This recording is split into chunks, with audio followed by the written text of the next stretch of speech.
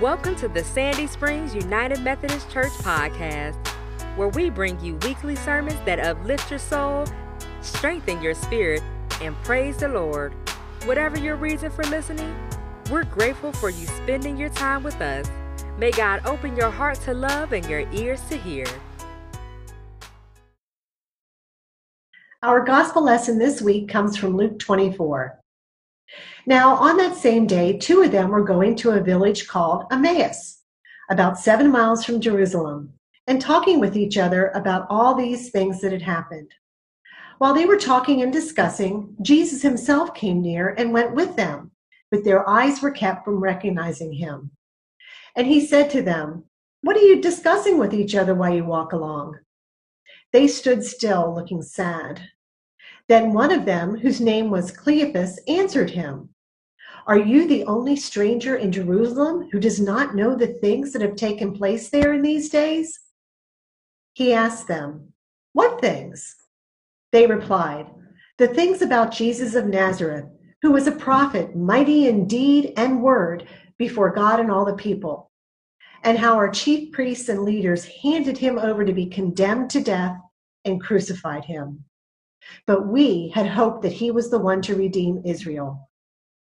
Yes, and besides all this, it's now the third day since these things took place. Moreover, some women of our group astounded us. They were at the tomb early this morning, and when they did not find his body there, they came back and told us that they had indeed seen a vision of angels who said that he was alive. Some of those who were with us went to the tomb and found it just as the woman had said, but they did not see him."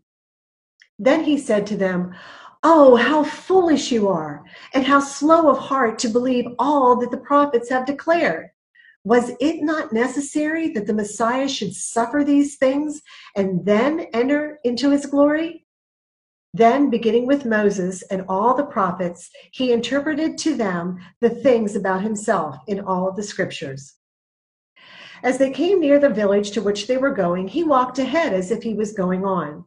But they urged him strongly, saying, "Stay with us, because it's almost evening and the day is now nearly over." So he went in to stay with them. When he was at the table with them, he took bread, blessed and broke it, and gave it to them.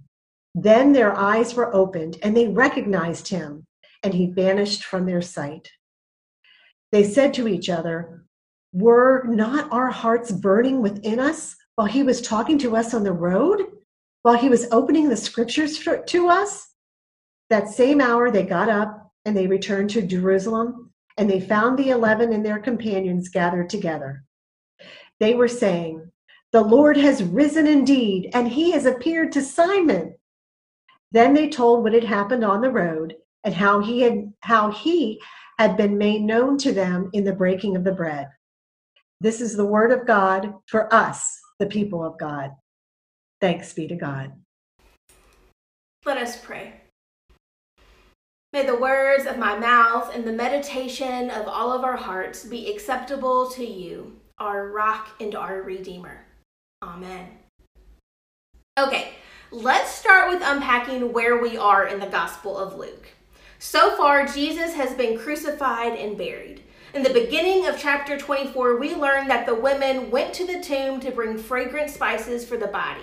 But once they got there, they found that the stone had been rolled away and that Jesus' body was missing. Have you ever been witness to something that left you speechless? Like a pit in your stomach that just weighs you down, unable to move? You're unable to formulate a sentence, much less process all that you've been witness to. I imagine that is what these women felt standing at the foot of the tomb. Then suddenly, two men in gleaming bright clothing appeared, and the women were afraid. But the men said to them, "Why do you look for the living among the dead?"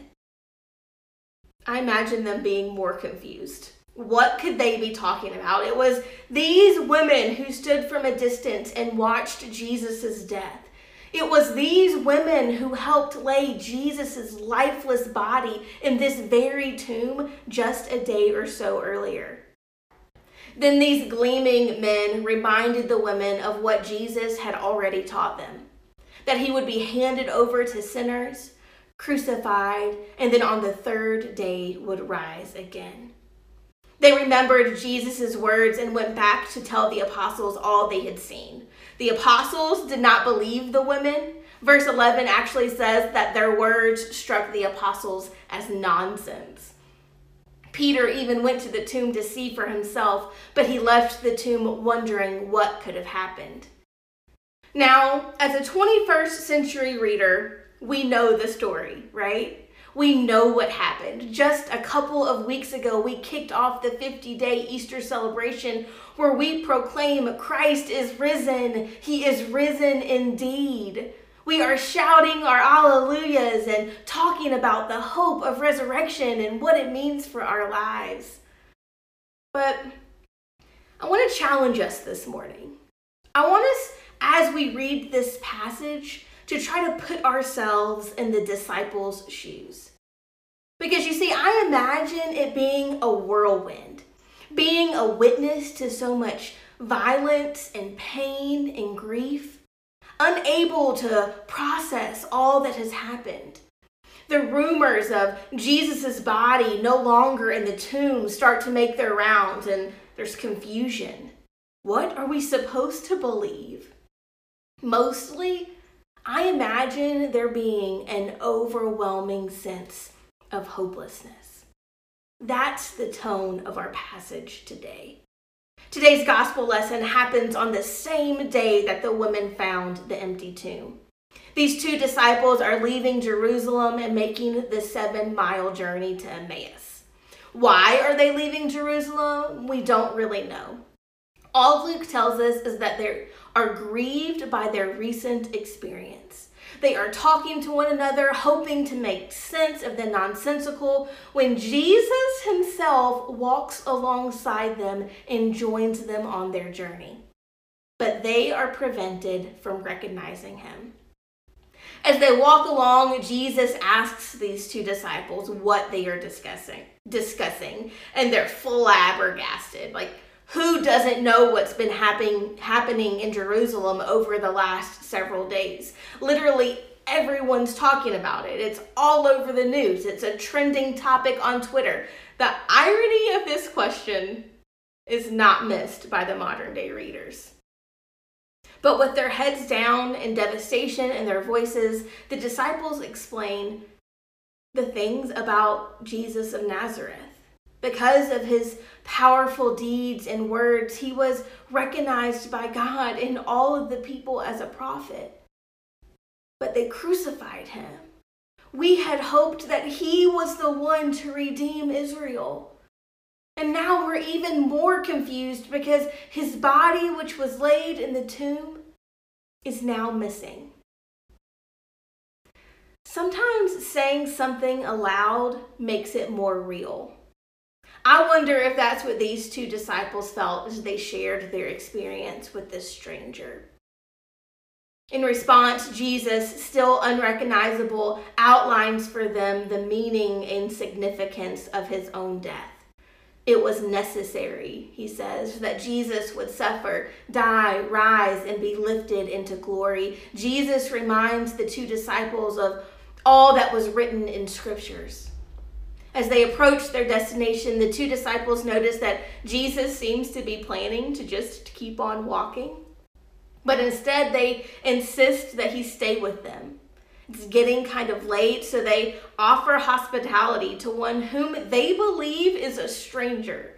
They offer to be hosts to this traveling companion, this new friend. But as soon as the table is set, Jesus upends the expected social roles in such Jesus fashion that he becomes the host by blessing the bread and sharing it. Verse 31 says that their eyes were opened and they recognized him, but he disappeared from their sight. Then the two disciples began comparing notes. Like, weren't our hearts on fire when he spoke to us along the road, when he was explaining the scriptures? Finally, they're able to put the pieces together. They immediately get up from their table to make the trip back to Jerusalem to let the others know what they had seen and experienced, that the Lord really has risen. I'm not going to lie. It's strange to be celebrating Easter virtually in the midst of social distancing and quarantine. In a time when many of our neighbors are overwhelmed with grief, trying to process what the loss of a job looks like for them and their family, when the finality of death seems real and scary, when yes, everything seems to be breaking news, but it's hard to figure out the truth, to know what to believe. Reading this passage this week, I found myself relating to these two disciples on a journey, talking in circles about all that has happened, trying to make sense of it. In my heart, I know the truth. I have heard the stories. I have seen the hope. But it's easy to get distracted, to be consumed with all the noise, to feel lost and alone and like there's no light at the end of the tunnel. We had hoped he was the one who would redeem Israel. But friends, the Gospel of Luke reminds us that we are not alone even when we think we are.